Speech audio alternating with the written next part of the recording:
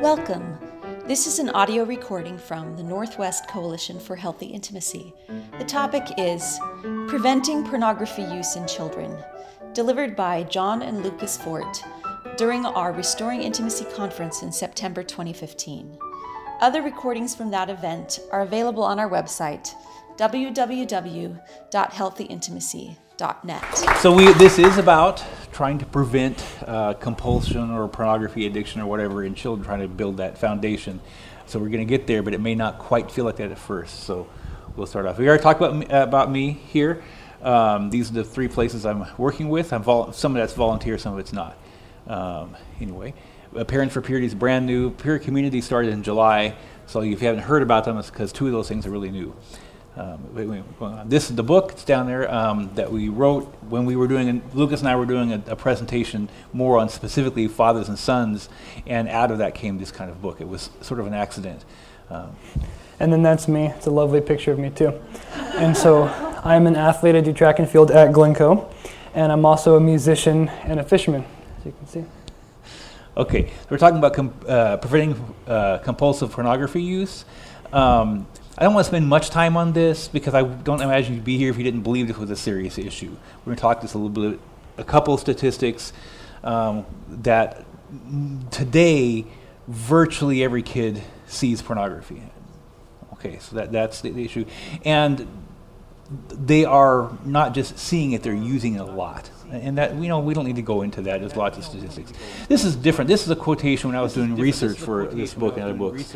Someone here, I won't name the school, was going to a Christian area college. So these were homes that were from that kind of background.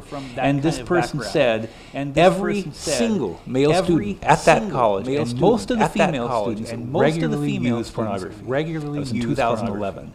And this person by this time was addicted to pornography. So this is here right now. This is here right now. And they didn't start looking at this. And they didn't start looking at this when they were in college. I don't want to say anything more about that. But I want to say one thing we haven't talked about yet. But I want to say one thing we haven't talked about yet today. So far, everything you've been hearing about is mostly about Generation X and baby boomers. But millennials are a little different. Most people who are actually sex or pornography addicts in the older generations, us, were male. It's not true anymore. Okay, this is some difference here. It was also true that most people who were addicts had either distant or absent, either emotionally distant or absent fathers. It is not true with millennials. Most millennials who are addicted have supportive fathers. Okay, that's a difference.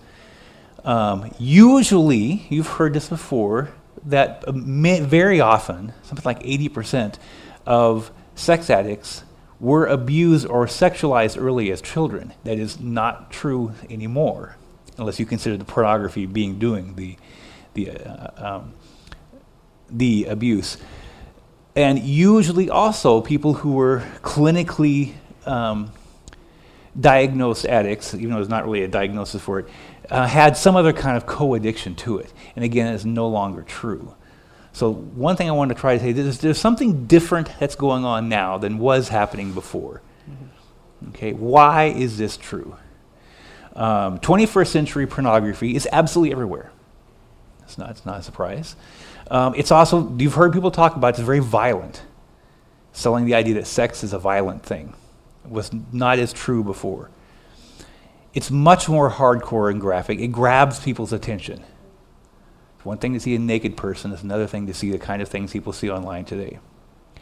It's interactive. They're not looking at pictures anymore, looking at videos. There's sound, there's all kinds of things going on. It grabs the senses, more of the senses than just a picture on paper. And it's instant. Right now, I can have as much as I want. It reinforces that instant gratification thing going on. And lastly, it's endlessly novel. No matter how much a person's looking at pornography today, there's always something more to look at, more of it, somebody else, a different person I'm looking at, a different thing happening. And that creates this drive and curiosity. It builds that up. So this was not true before, when a kid would have a magazine or two, or even 3 or 4 or 5 or 6, and the same pictures over and over and over and over again. Not what's happening today. Every time I turn that computer on or that phone on, I'm going to see something different this time. And so what that does to the brain, I'm not a psychologist, but I'm just saying, just as a father, I knew that this was going to be an issue. And the reason is because I'm a pornography and sex addict myself. I started recovery 20 years ago. When Lucas turned 11, I began to realize I better do something, because what is out there today, I would have been eaten alive if I was 11 and had access to that. So I had to do something. I'd been in recovery forever, been to all kinds of counseling, so I knew kind of what to do, but you're a kid, you're not an addict, so it's not exactly the same. So we kind of tried to build this thing up, because I knew something had to be done or it's not going to be. And even though, I'm having this help with my dad, and even though I know some friends, I have some people at school or wherever they may be who aren't addicted to it, but I can tell, and they're also really open about it, but they talk about it, and they talk about, some guys brag about it even at school and things like that. And there's already some that are just, that's all they talk about, all they think about, and it's growing at an alarming rate in the people that I know, even in high school. And so this is something for you guys to know, that for helping your kids who are in pornography, helping them know that it's out there and things, for them to know that, or you to know that they are in the right home, that you guys are the right parents, you're the right kind of people to be talking about it, and that you can do this. And that I firmly believe, with doing work with my dad, that it's the parents who need to be doing this, it's the father, it's the mother who need to be doing this, and that's the only way it's really going to actually work and affect the children the most. And one of the biggest things that we've learned talking to people is I give a little bit of information to get people's attention that this is a big deal, but I don't want to scare you. Okay, you can do this. Or if you're helping other parents get the courage, the number one message is not, this is terrible, it's going to destroy your kid. The number one message is, you can do this. Okay, I'm not a therapist, and I did it. Okay, and so you can bungle around, it doesn't matter. Okay, so that kind of breathe and that kind of thing. Okay, so what are we preventing? Okay, I want to explain what the problem looks like. Okay, so they're going to have access to porn somewhere. I don't care what. No matter what you do, it's going to happen. Of course, they're going to be aroused when they see it. Boy or girl, whatever, is going to create some curiosity and possibly, depending on how old they are, some sexual arousal. Okay? They're going to also feel better, whether they want to or not. If they had been anxious about anything, that's gone. They're going to have pleasure, some, even if it's just some chemicals going off in their brain, and it will happen like that. Okay, so their brains will remember that. So what does that do? Well, later on, some stress happens. It may not be the parents fighting. I'm not trying to paint a bad picture of parents, but something's going to happen. And somewhere in the back of their mind, they may not be aware of this at all. They're going to remember, hey, I remember when I looked at that before, and I felt better, but they were also sexually aroused. And this repeats over and over again, because no one's talking to them about porn, and they're going off and looking at it, and they don't see this pattern of every time that something bad happens, I'm looking at porn, and feeling better and sexual arousal become equated and linked together in the brain. And they found a really good way to make bad things go away. And that is the roots of sexual addiction, is that this is a way to medicate when bad things happen, when uncomfortable things happen, when I'm scared. Okay, so this is where we're getting at, not what they're seeing, but how they're dealing with what's happening in life. This is kind of my way of looking at it. We have some kind of emotional need where I feel afraid, I need safety. I'm worried about something. I hear my parents talking about money, and are we going to run out of money? I'm worried, whatever. There's some kind of need. I have a discomfort that goes on. My body at this point in time instantly reacts by becoming aroused. So what happens is, there's not even pornography going on, but because this repeated use of pornography has happened over and over again, when an anxious thing comes along, the child becomes sexually aroused, and I want porn. Okay, they don't see that. And of course, typically, when they're looking at that, they will feel some kind of shame afterwards. Because as they're porn, they keep looking at worse and worse things all the time because they're curious about it. It's like, I can't believe what I looked at. That was really over the line this time. But then their need never went away, and they're back there. And so it begins this cycle. This is kind of a layman's addiction cycle kind of a thing. So this is what we're trying to prevent. It's not so much that they saw a naked person.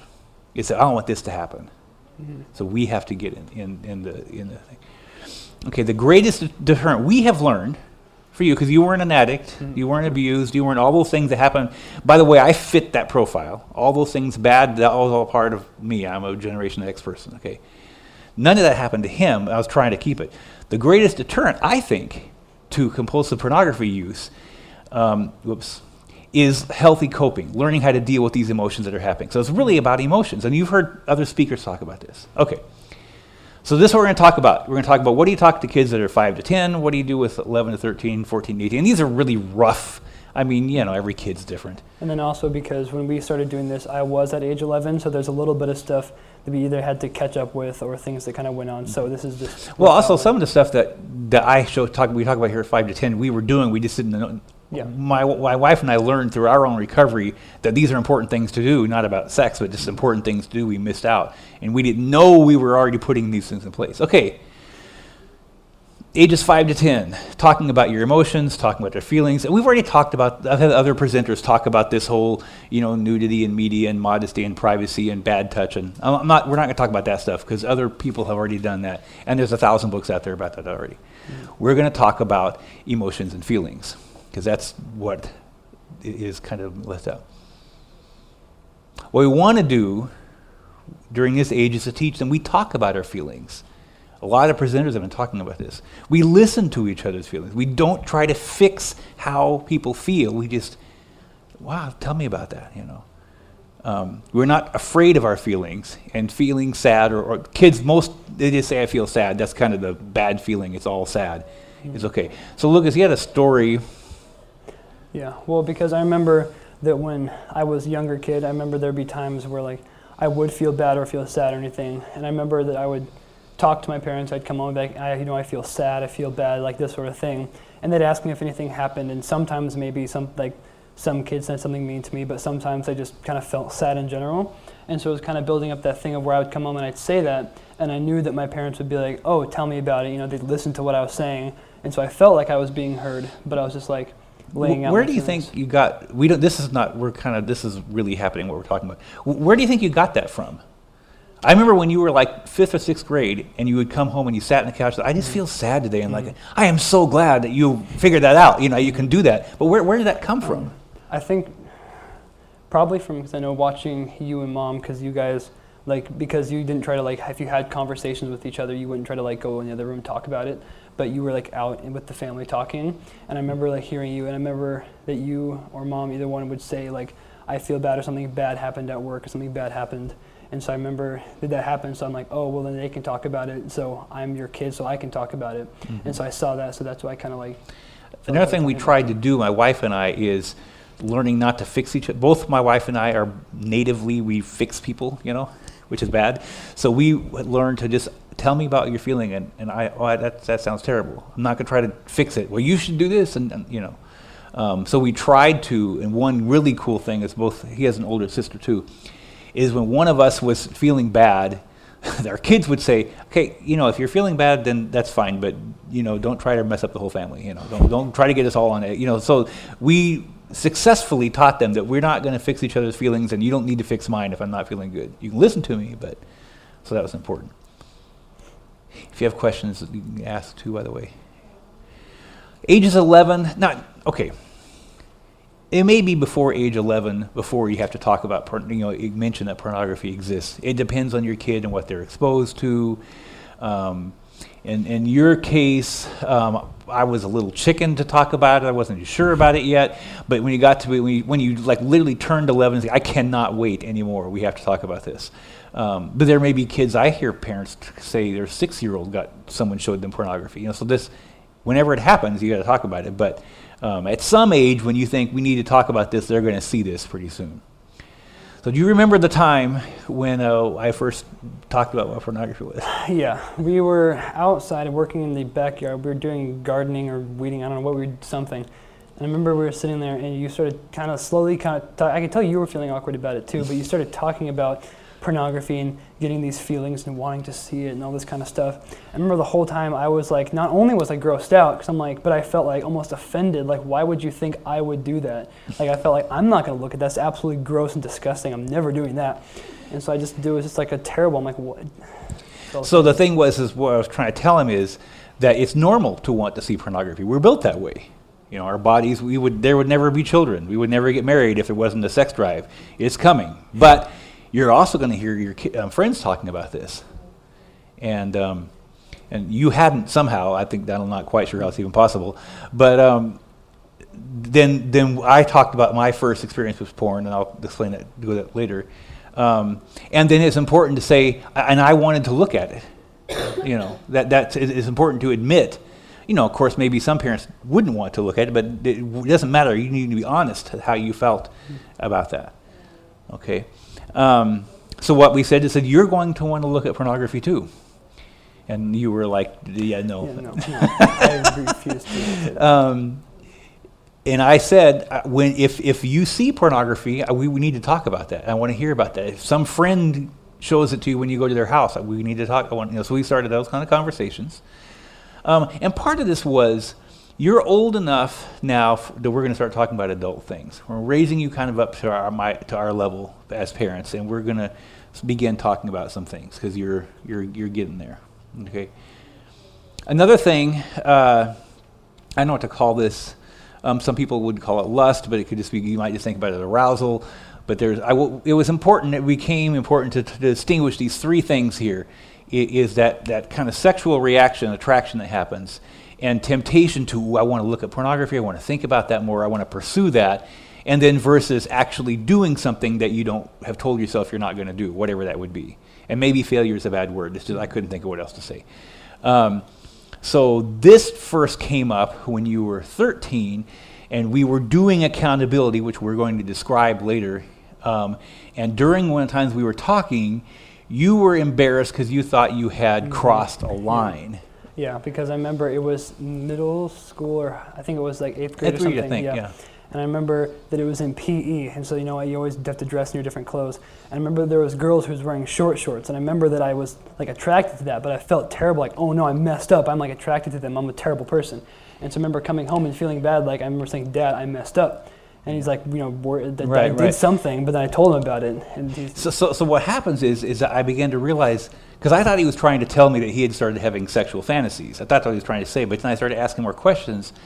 It's like, no, he just reacted. He felt like this strong sexual attraction. So that's biology, Lucas. That's normal. Mm-hmm. You don't have to feel bad about your body reacting in a normal way. That's supposed to happen.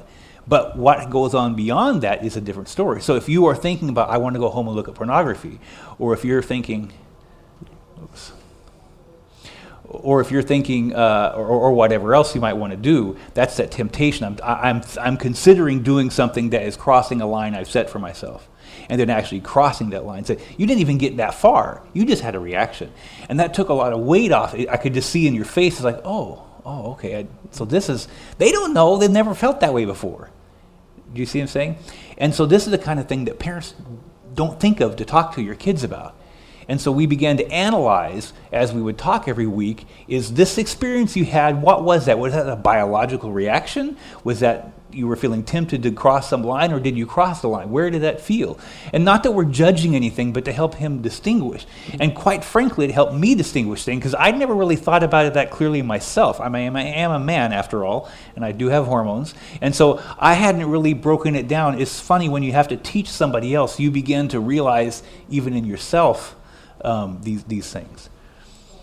We talk weekly. Now, I know that the presenter I saw talked about it can be kind of, and yeah, we do the kind of whenever the teachable moment comes or whatever. But I'm like, this is going to, if I don't purposely, we're going to talk about this every so often. We did not do that quite as often with my daughter. But I just knew I was a teenager. It's like, this is never going to work if we don't have a pretty regular time. So we talk on Thursday night after school about, we both do. So we'll get into that in a minute. So I said I'd talk about this. Back when he was 11, I talked about him, told him the first time I saw pornography. I talked about what I saw, not graphic, but what am I talking about? You say the word pornography, what does that even mean? And how did I feel? Now, I did not do this next part, but I would have if I would have thought of it, is to show them a picture of how old I was. It's an interesting thought. If you can dig up a picture of yourself about the age you first saw, because Lucas, you never saw me when I looked like this. So if I'm just showing you this, doesn't, by saying, no, this is what was looking at pornography when I was 9, 10 years old. And I was at a friend's house, and he said, look what I found in my dad's den that no one was allowed to go in. And it was stacks and stacks and stacks and stacks and stacks of Penthouse and Playboy and something else. I can't remember. And there was naked women all over in them. And so that's what we saw. And I could tell they were excited, and I was excited. Nudity wasn't necessarily in the family I'd grown up as like a super taboo thing exactly, but there was something different about these pictures. And I was young enough that I don't know how really like sexually excited I felt, but we kept looking at them a long time, and I had really feelings of that was sort of gross but sort of exciting and kind of confusing. And but I knew later on I'd wanted to see more. And so this is important that I showed him what that looked like, even though at that age he hadn't seen anything. But a lot of kids these days, they're even younger than that when they see stuff. 11 to 13, somewhere there, typically, if not before puberty happens. That's when we started a regular meeting. The first year when they enter puberty, what we've noticed was like just we'll talk about why. For boys in particular, it's just so their attraction and arousal just like off the charts constantly. Okay, and so we share, but I have to share my own too. So when we were talking, I would say, well, this week, now this may sound crazy to you, but how can I ask him to share things that I'm not going to share too, right? Mm-hmm. So this week there was this attractive woman, and I found myself wanting to start thinking about her in a sexual way, and that's not Mom, and I don't want to do that. So I have to tell him about that. You see what I'm saying? And that's the part of accountability that sometimes we leave out. If you don't do this with your kids, it's just not fair. We're asking them to bare their souls, and we're not bearing our soul too. Mm-hmm. And then began to try to connect when he would talk about that he felt like he crossed a line in some way, whatever that was. Their family's going to have their different where that line is.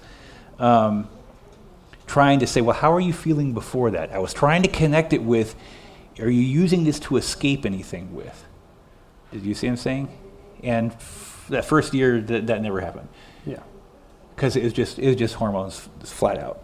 This is what it was. So, the book that we wrote together talks mainly about this particular issue, is what actually accountability looks like. It's a conversation between the parent and the child. It's two-way. We both share, and we do it weekly. I mean, maybe it doesn't have to be done weekly, but at some kind of regular basis, seems like to me. What it is coming out of secrecy, building a relationship, moving towards something. I'll talk about what that means in a minute. I'll show you. And focusing on meeting needs. Remember, this is about emotions and feelings. We're trying to make sure that those are being met in a healthy way. That makes it's hard enough not to look at pornography when you're not using it to escape a bad feeling. Okay. What it is not punishment. If this ever becomes a parent punishing a kid, you looked at pornography, you're grounded for a week. What would have happened? No, because I remember the first time that I told my parents about when I looked at pornography, because I felt really bad. I felt like I did this terrible thing, and I remember because we had already been talking a little bit about it, so I knew it. But I remember feeling like, oh, is he going to punish me? Is something wrong going to happen? And I was feeling really anxious about it and getting so worked up. And I remember that I talked to him about it, and they listened to me and said, okay, now let's talk about it, and kind of working, how can we fix this? How can we, and trying to help me, not punishing me. And so I remember I just felt like it was a massive relief, because I just was so worried that you were going to punish me, something was bad was going to happen. And if he would have punished you, would you have told us again? I probably will know, because it's if I tell you I did this bad thing and you say, bad you did a bad job, it's I don't want to tell you again, because then I'm going to feel worse. This is really hard for some parents, is that really have to question if there's a need to punish, because this is scary enough for them. It's scary. I think it's more scary for the parents, quite frankly. But that I don't have any research to back it up. Just from our experience, this seems to be really true. This is not about catching the other person when they do wrong. It's not what this is about. It's not about stopping bad behavior. It's about making sure people meet their needs correctly. You see, because pornography is a false reality, trying to draw people out of false reality, fake sexualization, to real relationships, and eventually sexual relationships. This is what accountability line looks like for us. There's a move away from, there's needs, and don't worry, we're going to show this a whole bunch of times, so you don't have to write all this stuff down yet. And a moving toward. The moving toward is the big thing we're going to get to.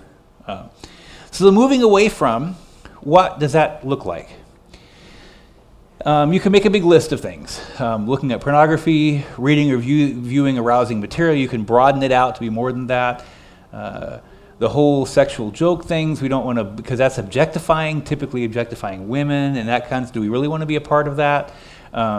Sex, the sexting and naked pictures back and forth and all that kind of stuff can be, sexual context, conversation through social media, blah, blah, blah, okay? The thing is with these, you work with you. Now, the parent has one of these too, okay? I have one too. I just realized we left this. So what you do on this, what the research about willpower does show, is that you record the top most serious ones, whatever they are. These are just random things I threw up there, okay? Because if you try to work on this massive list of things that you're not going to do, you will fail. Mm-hmm. If you get it down to 2 or maybe 3, you have a much higher chance of succeeding. And if you're not sure which one are the most important, you just kind of guess on it. It's just trying to get... Yeah, to start off with, you just say, well, I'll just try these. And then as things go, oh, actually, that's not the biggest thing. And then once one of these becomes not an issue anymore, then you can bump it out and put something else in there. Okay? And eventually you begin to work on just like character traits. They're not even about sexuality necessarily at all, But this is this same technique helps you work on a whole bunch of stuff in life. So we got to move away from. The next thing is, so what are my needs? Now, Dr. Mark Laser is like Patrick Carnes, is a leading therapist in sex addiction. And he says these are the top 7 human needs. Sometimes my brain works backwards, and it's easier for me to say, well, my need is to not feel like these things. And so this is my list of things. They can be any list you want them to be. It doesn't have to be these. But you and your child try to figure out what are the most important needs to have or to not have. When you were 11, 12, 13, this was just like foreign language. You're like, what are you talking about? You knew your feelings, but we just had to do the best we could. You were probably 14 before this started to actually make sense. Yeah. Okay. But we didn't stop trying. Okay. So you pick 2 of these, just 2. These are mine here, these particular needs, to be wanted and to be heard. Okay, that's the most important thing that I feel hurt the most when these don't happen. Okay, so the needs-focused accountability. This is important. This might be worth writing down. I believe, and in my experience is telling, much of our desire to enter the fantasy world of pornography or the sexual fantasy is to escape the bad reality that we're in, like whatever reality we don't like. It's a really good way to escape because boy. Dopamine is just a powerful drug, man. It really makes you feel better right now. Okay? Our job as parents in this particular area is to help our children stay in the real world and use real relationships to ease emotional pain. We don't want to rely on this. We have a whole generation of people under 30 years old who are using pornography to deal with life. That's their crutch. They may not be full-blown addicts, but that's what they're doing. They have a hard time relating to each other. They have a hard time getting married. They have a hard time finding a boyfriend or a girlfriend sometimes. It's kind of a mess. My daughter's 20 in college, and this is like ridiculous, the things I hear. How did you move from like your first experience with your dad where you're like, oh, this is weird, this is gross, to having him share things that about his own experiences where you felt comfortable? It was like this thing talking back and forth between him, just like talking about feelings, and because I kept talking, I felt more comfortable doing it, and so it was really just like doing repetitions and getting used to the feeling of it, and just being more open and understanding with the help of my dad, knowing that I wasn't going to get in trouble if something bad happened, knowing that he's going to understand, or at least he's going to try to understand. And so for me, it was it's not really.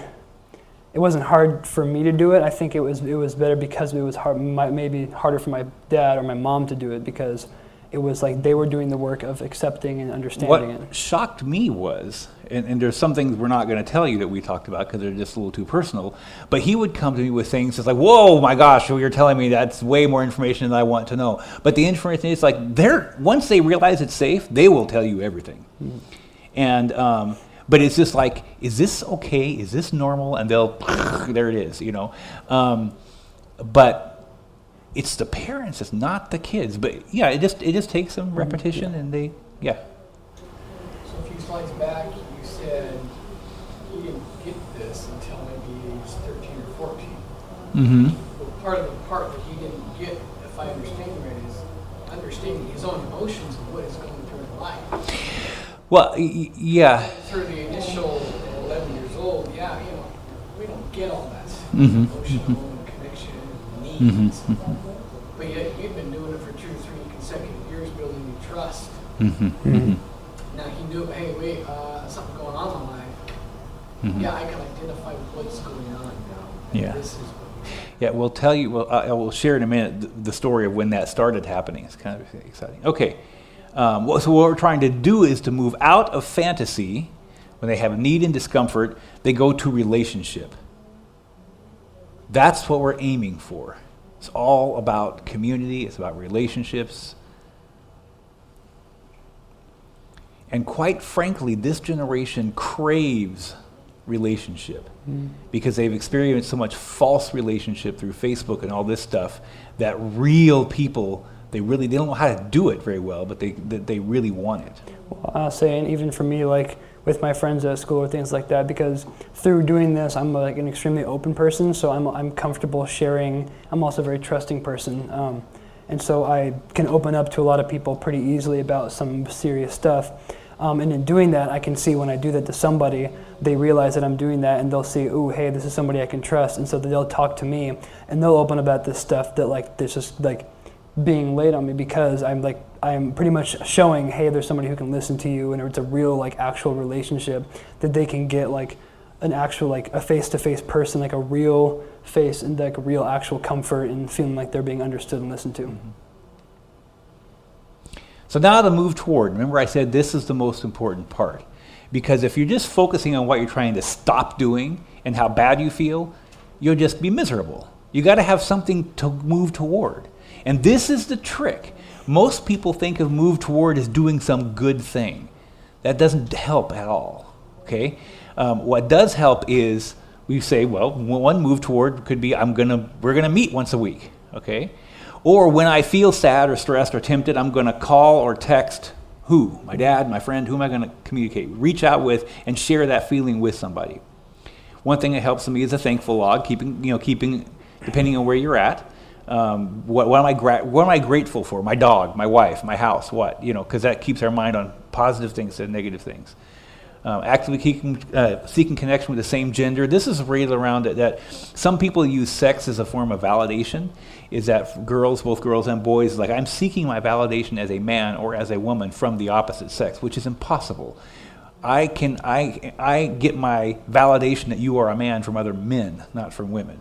And likewise, women, I get my validation that I am a woman from other women. The sex thing, our society's really twisted that. And so Lucas spilling all his problems on a bunch of girls isn't going to help him anything. It might be fun to do because they all pay attention to him, but it's not going to help him feel like I'm being heard by another man that gets this. You see what I'm saying? And a lot of men in sex addiction are really fixated on women, and they're out there wanting to get their validation from a woman. It's never going to happen. It has to come from other men. Same way with women. Yeah.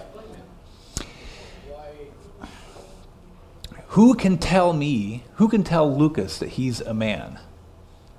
A girlfriend? Or a man? He doesn't want to be a girl. He wants to be a man, right? So who can say, yes, affirm, you are a man, you are good enough? Only another man can say that and him actually believe it. A girl's not a man. She can say what she likes, but you see what I'm saying? And our society's really turned things around. Girls in particular, you got to dress this way and you got to act this way and do all this stuff to be a woman. Why are you giving that power to men? What are you doing that for? They're not who decides if you're a woman. Other women are who decides if you're a woman or not. Other men, I don't know if that makes any sense or not, but this is, we don't have time. I mean, that's a whole other topic. That's a whole topic right there. But I have just found this to be really, really true, especially in myself and other men I see, is men need to spend, a male sex addict that's womanizing needs to spend more time with men. And that need to get that affirmation from that woman becomes less, and she can be my partner, not someone I'm trying to get something from. And what they're trying to get is not just sex, affirmation. I really challenge guys that like their biggest affirmation is when their wife wants to have sex with them. I'm not sure that's a great thing to place your manliness on. Sex can be great, but I don't want it to be. That's what I have to be a man. That's a little risky to me. Also, kind of asking a lot from the wife. What if she doesn't want to today? Then what? I'm not a man today. I mean, that's kind of not the most healthy thing in the world. It seems like.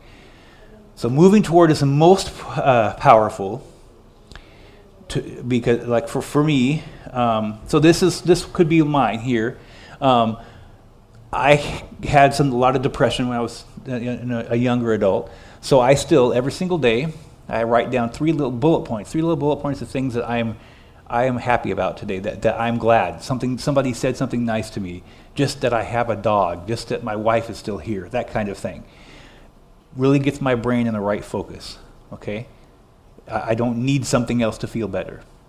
And if I feel any emotion, then I will tell him. I have other men I tell, and that helps I get out there until I have time to sit and talk to somebody, my wife or you or whoever, you see. And they could be other things.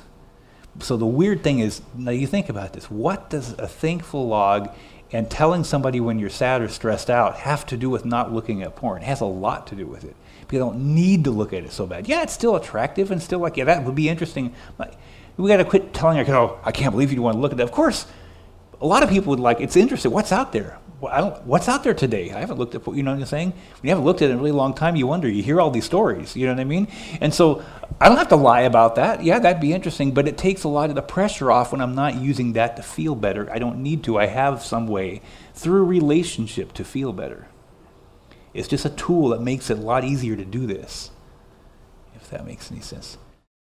Okay, so my 2 things are looking at any kind of fantasy is one of mine, because I'm married and I don't want to be like fantasizing about other women if I can help it. And then I just changed it, but and I can't remember where I changed it to, but the thing I was using was to not be critical of other people. And you're saying, what does that have to do with anything? I remember at one point in time, this gets above sexual stuff. And a character flaw I have is to be very critical of people. And so, you're like... I know, I'm sighing to myself over here. So I'm putting this on the table. We're going to talk about this. I'm going to be, was I critical or judgmental to somebody during the week? Okay, so that's what I move away from. Then my needs, those work. And then moving toward is to, the thankful log is mine, but the opposite one meets the first one. That is, if I am critical to somebody, that I apologize to them. Okay, so these are supposed to balance those. Does that make sense? And meet those needs. And so for this week, this is real. There was no fantasy, although with all the stress of this stuff coming up, and I just had a new job. It's like, I'll admit there were a couple times where I was tempted to maybe think about something, but it's like, I don't need to do that. Mm-hmm. And so that's where there was. I don't think I was critical. I don't think, if the most critical I've been is probably at this conference when I'm talking to other presenters, not about them, but I have to be careful. I can be pretty opinionated about things. It doesn't mean I'm right. Oh, just a little bit. And so, and as far as feeling wanted and heard, it was really cool. I have that new job, and my new boss was not. It doesn't matter if she said anything, but she was saying how appreciative she was of what I've been doing there, and it doesn't. Success doesn't mean that I was appreciated, but I'm aware that this week I felt very much so. Mm-hmm. Yeah, and so my move away from one of them was fantasy, and had no trouble with that. Because I haven't been getting very much sleep, I'll say there's times where I'm like really tired at home, and so I feel like I want to fantasize. but I've been doing other things like playing music or stuff like that. That gets my mind off it. My other move away from was texting or using like social media to talk to girls or even other people instead of face-to-face conversations. Explain that Yeah. pit. Well, and that's the whole about the real relationship, because if I'm talking to someone over text, I can put off this artificial like persona of what I want to be looking like. I'm this person, even if it's not what I'm actually thinking or what I'm actually hearing or feeling. But if I'm like talking to the person in face to face, that's actually me talking to him. I'm not just So one of his things is to spend more time face to face talking with his friends than texting his friends. Is to keep that balance. The real is bigger than the artificial. That's what that's about. And then my needs were needing people, and then also to have self-worth. And then my moving towards were meeting with you once a week, which we have been doing that. And then my other move towards was spending more time, in like meditation for myself, and like spending time just like relaxing, kind of blowing off some steam and talking to people. Now, in yours, you didn't have moving away from looking at porn. Why wasn't that on there? Well, because I haven't done that in such a long time. It's not an issue anymore. Okay. So when it becomes not an issue anymore, you don't just leave it there. You move it off and put something else up there. Okay. And it keeps it nice and simple and nice and small. And we mess up sometimes. You know. I remember the first time I had to tell him I had crossed a line. That I didn't want to tell him. I'm the dad. At that time, I was working in full-time sex addiction recovery stuff, and I hadn't done like anything really bad, but it definitely had crossed my line, and I didn't want to tell him that. I was terrified, and so again, we were in the backyard. These all happened in the backyard. Sometime we're working on pruning or something, and I had to come and tell you that I blew it. And do you remember what you said back? Well, because you talked about what you did, and I remember you were very like not wanting to talk about it, but you said it. And I remember I was so relieved. I'm like, oh goodness, like I thought I was the only one, because it's like it's good to know that I'm not the only one who messes up sometimes.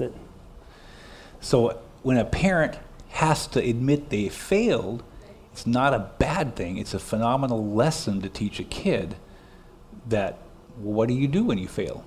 What, go throw yourself in the river? No, I mean you move on. Let's talk about that. Everybody fails sometimes. Be open about failures, even small ones. If you wait, you say, well, that wasn't that big of a thing, you don't have to talk about that. If it's bugging you in your mind, you need to talk about it. If it came up, you need to talk about it, both kid and the parent.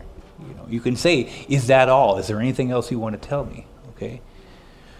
Focus more on the move towards list. So if they did something on the don't do anymore, let's say they came in and all their move away from stuff was perfect, but they didn't, like in your case, spend more time talking face-to-face than texting. I'm more worried about that than the fact that you didn't mess up here at the move away from. Does that make sense?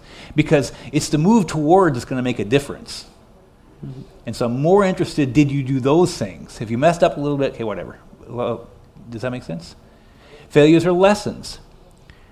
Well, what led up to how did this happen? What was leading up to you? Were you sad? Were you depressed? What happened? What can you change in the future to reduce failures? Maybe we do need to tighten up the internet or something, okay? But maybe not. Maybe there's some other issue. Maybe it's something else. Failure does not cut us off from love. We cannot act in anger when we find out our kids messed up and looked at porn. Just can't do that. And it's really hard. We have to empathize. What do you think you would do if you were their age with what's online today? I mean, come on. I mean, I can't speak for the women, but for the men, we'd all be toast. With what's online today, there's just no way, Failure does not mean we can't do better. And pornography use, or whatever it is, does not define who we are.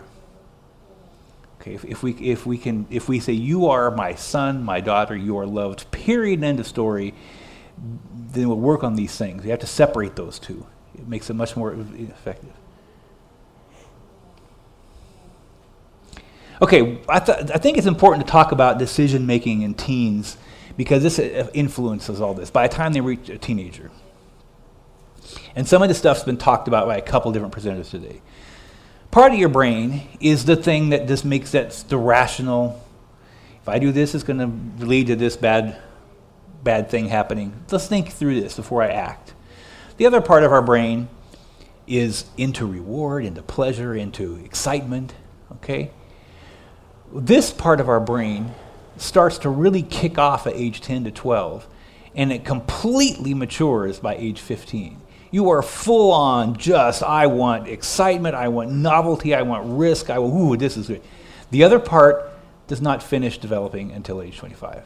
So between ages 10 and 25, there's a giant imbalance between wanting this and not being able to do that very good.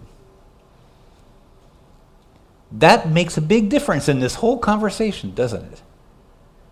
Because I can sit here and talk to Lucas and you can have all the arguments down and completely be in support of not looking at pornography, and an opportunity could present itself and that's out the window like that. And then afterwards I can say, why did you do that? I don't know, and you're telling the truth. Because that one side of your brain took over. So we have to compensate for that by helping, just because Lucas, we talk about this a lot, is because you think, I would never do that. It's like, oh yes you would, in the right situation. So don't put yourself in that situation. You see what it is? It's like, it's not bad that you're 17, you're still not 25, you shouldn't put yourself in risky situations, okay? Because we can't do that. The brains aren't there yet. The other thing is hormones. Now this is particular, I don't know how it is for women, I'm sorry. I don't know, but for guys, testosterone goes up 500% during puberty. 500% more attracted to sex than they were. Have little empathy, okay? Little empathy for that drive. And the last thing is willpower. People don't talk about willpower a lot. Baumeister had a book a couple of years ago called Willpower, and it's like covering all the research ever done on willpower and self-control. It's a phenomenal book. Basically, willpower, really what willpower is your blood sugar level and how tired you are. And basically the more, it's like literally what you get energy from. And where you are at is the amount of energy you have available to use that part of your brain and to do what to whether it's to force yourself to work out or to say no to that cookie or to whatever it is. Every time you make a decision, you use up some of that energy you have for the day. So what happens is, basically, as the day decreases, all of us have less willpower to make hard choices. And this part of our brain takes over as the willpower gets down, for all of us. And when our willpower is low, you can tell because people start acting irrational, they're irritable, and they're impulsive. All of us. It's not just teenagers, all of us. So for me, but also for Lucas, is he needs to know all this stuff. Mm-hmm. So that when we're doing our accountability and you say, well, where are you going this week? Well, I'm going wherever. It's like, is there going to be a situation that something bad could happen? And well, let's think about this. What can we do to make sure that you're not putting yourself in a bad situation? For example, one of the things we talked about is at night, when people start going to bed, we're not on the computer. Mm-hmm. Because there's just no willpower left to say no. We have accountability software and we have some blocking, but we're trying to train you to, like, you're going to be leaving next year. And you can do whatever the heck you want to with your computer. So we're trying to let you be more in control of what happens with your computer and teaching you. I'd rather you screw up while you're home than when you're gone. So anything you want to say about any of this stuff? I don't know. So look at these three things here. So teenagers are geared towards reward. They have a high drive for sex, and when their willpower is low, because teenagers get lots of sleep, right? Don't they? They always have plenty of sleep, right? So this is what you're faced with. So again, a lot of this is just we have to have some empathy with them, realize that they're in an impaired state basically their entire teenage life, and we have to. But what I try to do with Lucas is to say, this is the reality of where you're at today. So let's try to. And I remember talking to you about this kind of thing, is that you're gonna give in to this when you don't want to sometimes, and you're like, I'm not gonna do that, mm-hmm. And then you'll blow it. Well, because I'm a teenager, I know everything. Yeah, so I know. There is. I'm not gonna go off on this a long time, but you're gonna have to. You can't have any kind of device that will attach to the internet without something on it to help out your teenagers because of that stuff we just talked about. These are a couple. There's a bunch. I think I've seen other people have handouts. it's not fair to expect a teenager. However, I have stuff on mine too. I'm not going to tell Lucas to do something I'm not doing. Okay? And we use accountability software. That's what sends emails about what you've been doing. I just turned it off. I forgot to. But he gets mine too. He sees what I'm looking at too. It's not fair to say, I get to see everything you're looking at. You can't see what I'm doing. That's not fair. Okay. My goal as a parent is to set up to where Lucas, when he leaves next year to go to college, that he's ready to do this. He'll still have people that he does accountability with, I would hope. And it will be up to him whether he wants me to keep getting his accountability report on the software computer or not. I'll still be willing to send him mine. But I'm trying to get this up so when he leaves, because remember, 25 years old is how old people are when their brain kind of equalizes out, not 18. So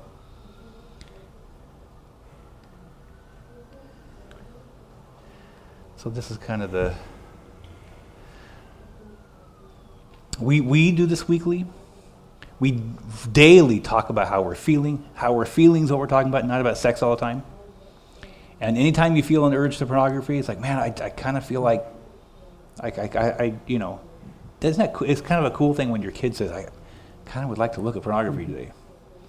That takes the pressure off just by saying that. And it's not just when I do it, it's just even if I have an urge, or even if I feel like I could have an urge. Right, yeah. Like, I mean, like even like today, I'm so tired, so it's like I can say that. So yeah, and there's no shame in that. We are men, we're guys, we have hormones, we're geared, we're built to want sex. It's not a shameful thing to say that, you know.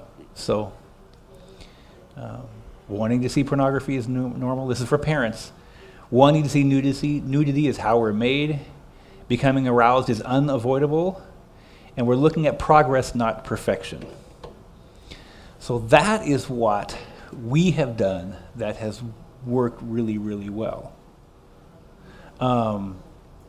Tell the story. This was a couple stories I want to talk about. One, when you were 14 and you were walking home and that whole thing, and you finally got the feeling thing. So this is the story about like, the first time he became aware of the relationship between his feelings and this wanting to look at pornography. Go ahead. Well, that's because we had been talking about it. And I remember I was walking home from school, and I was like, it wasn't even that I was sad or anything. I was just walking home, and I was alone, and I was tired, I was worn out.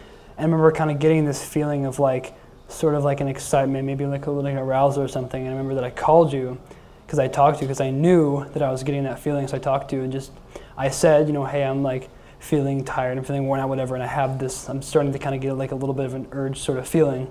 And so then you said, okay, we kind of like, you know, just, don't remember if you asked why, you just said like, okay, and like we could listen to it, and then we kind of morphed the conversation just talking about something random, like it was just a fact that I told you. And then you it. discovered that there was a pattern of, this is when you were a freshman in high school, and it's a long story, but he has a pretty long walk home. He can't, that's a long story. They moved the boundary of schools, and we had to get him to stay in the school, but they wouldn't let him use the bus, so he has to walk this big long way home. Anyway, whatever.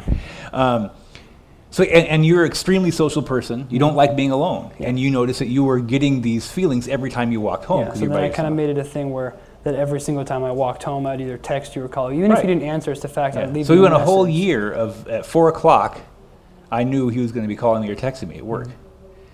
And that took care of the problem. Do you see how that works? There was a feeling that was uncomfortable. I know this make me. You see how that works? Then tell them about the whole thing about. I want to mention the name. Yeah. So there was one of my friends, and I remember because we've been doing this for a while. I think it was just like it was last year. Yeah, it was last year. Yeah, because we've been doing this, my dad and I, for a while, and we had started working on the book, or we had like a rough draft out or something. And I remember I've been talking. One of my friends that I was talking to, like. Somehow our conversation got talking about it. And remember, he was saying, and then he opened up to me and he started telling me things that he did and that kind of stuff. And I remember I sort of talked to, because we've been doing this for such a long time, I know a lot about it. So I talked to him about the sort of accountability stuff and made the big point about how it's a good thing he's talking to me, and I want that, like that's a good communication for friends. But then I said that he really also needs to talk to his dad. But I remember he talked about it, and he tried to ask his dad, but his dad pretty much just said, no, I don't want to do that. And so that's... Yeah, so what we're finding is it's not the kids who don't. So this friend asked his dad, will you do accountability with me? And his dad said no. Now, why do you think his dad said no? I don't know. My guess is his dad's still looking at porn. But and that's an issue, you know, but still, it's not the parents who won't do this. I mean, the kids, it's the parents who won't do it. The kids will do this, the parents won't. So what questions do you have? Yeah. Have you had any opportunity in your friendships to have, at least from what I've read, the female population is being hit just as hard. So have you had experiences where you know of teenage girls who've gone through this accountability process and has it been good for them as well? Well, I know for me, because I'm such an open person, just kind of my personality, I'm like, that's why I'm here speaking, because I'm comfortable talking about everything, being completely open about it. And because of that, like, I remember one of my friends, who else I'm not going to say their name, but I was talking to her, and I remember somehow I got talking about this because she asked like what my dad does like as a job, and so I talked about this sort of thing, kind of molded it into talking about the father-son accountability. And I remember that she did open up to me and talk about it and said that she had looked at pornography, and I was like, I knew that, you know, there's the statistics to say the girls do that, but I never really thought about it because I never associated that it was a guy and girl issue. But she talked about it, and then she said that she knows a lot of her friends who also do. And that was a little bit of a surprise to me. I wasn't really aware of it at that time. And so I kind of like, you know, I listened to it, and it wasn't trying to fix her problems or anything, and I talked about the accountability, and I did raise the point about talking to like an adult female, and so I said that that's something you need to do. Thank you for telling me, but you need to go like talk to an adult that you trust that can do this sort of thing.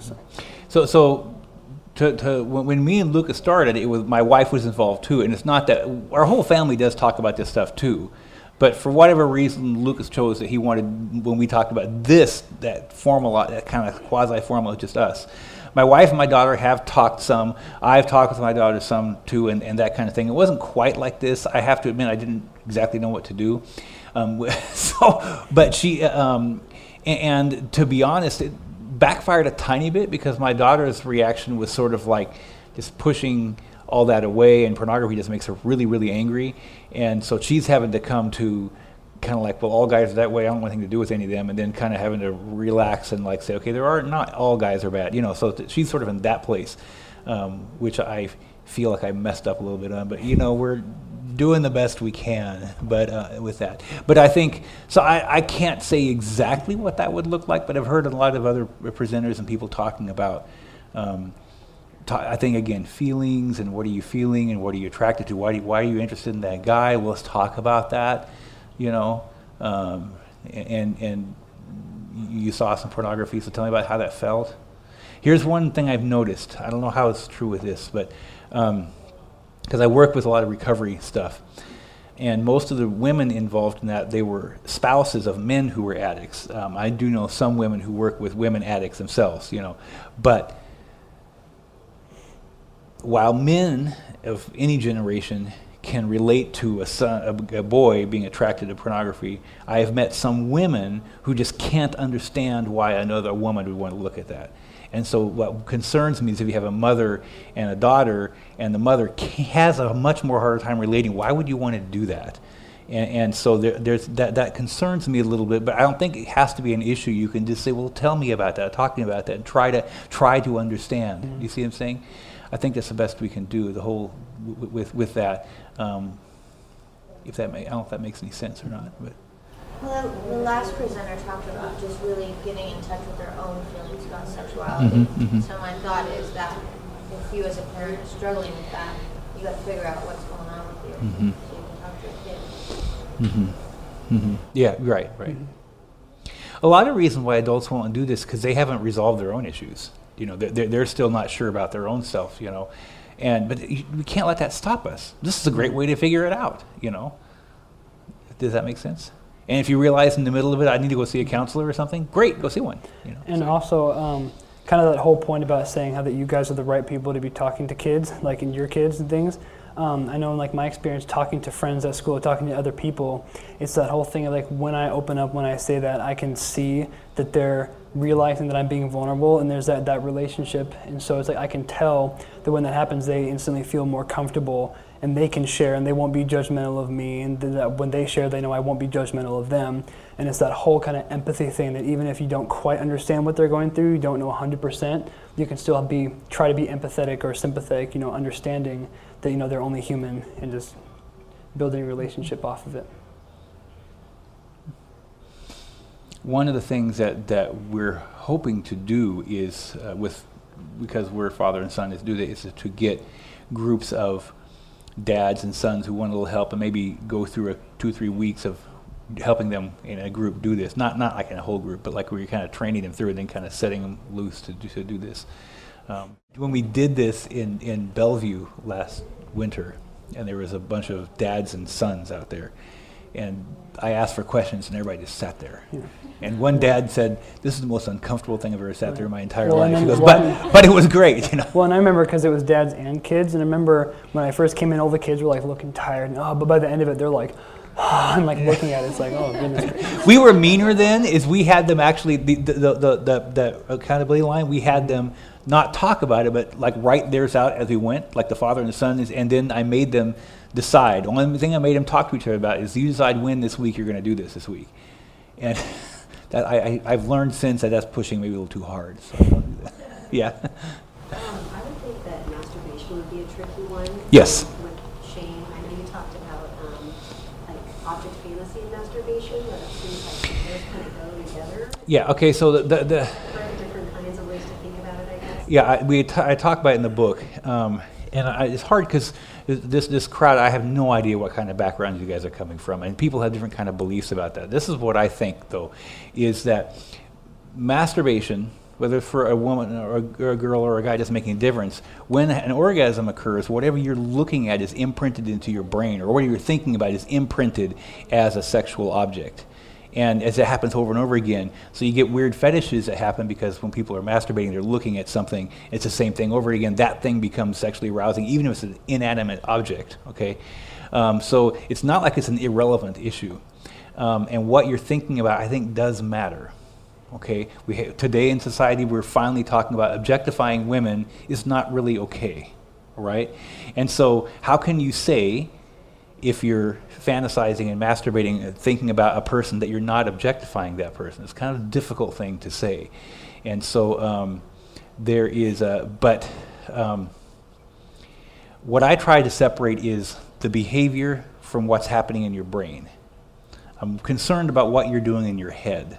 So we do talk about that, okay? The statistics are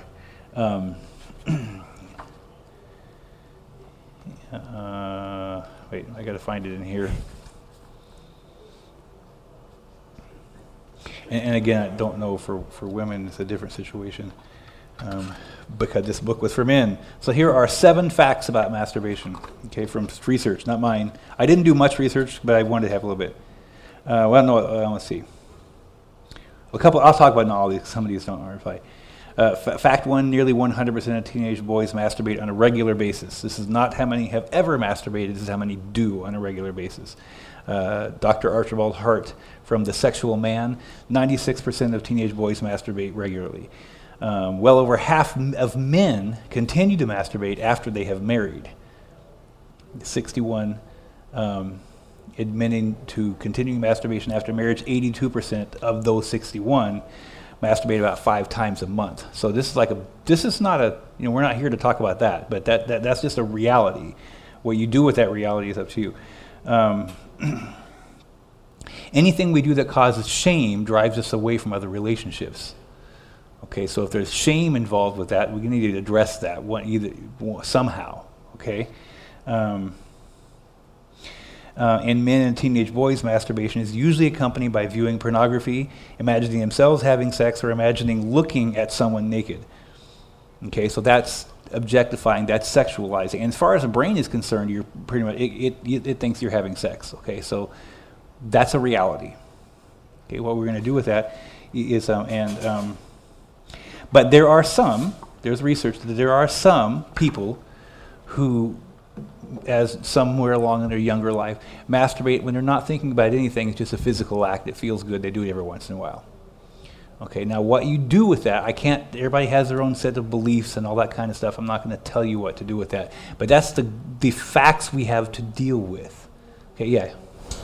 Alice sees a movie, you think as a young man, oh, I'm going to get married, I'm not going to do this anymore. No. Well, we just learned that's not true. Really increases. Yeah. So we talk about that, okay? And Lucas has decided that's not something that's become a habit, okay? Especially if he's thinking about something, if I'm imagining some kind of sexual situation. So that's a thing on his line, okay? And I'm married, and I choose not to be masturbating and thinking about somebody else. Even if I'm thinking about my wife, it's probably going to be about something in some scenario that wouldn't be interesting to her. So that's kind of like I've got wife A and wife B, you know, and not trying to do that. That's not okay. Not on my line because I don't do it, but anymore. But you see what I'm saying? So we do talk about that, but I don't want to try to tell you people what your family values have to be. I could be that way. Okay. All right. That's it.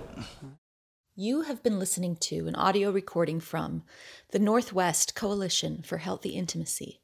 For more information or other recordings, please visit our website at www.healthyintimacy.net. Thank you for listening.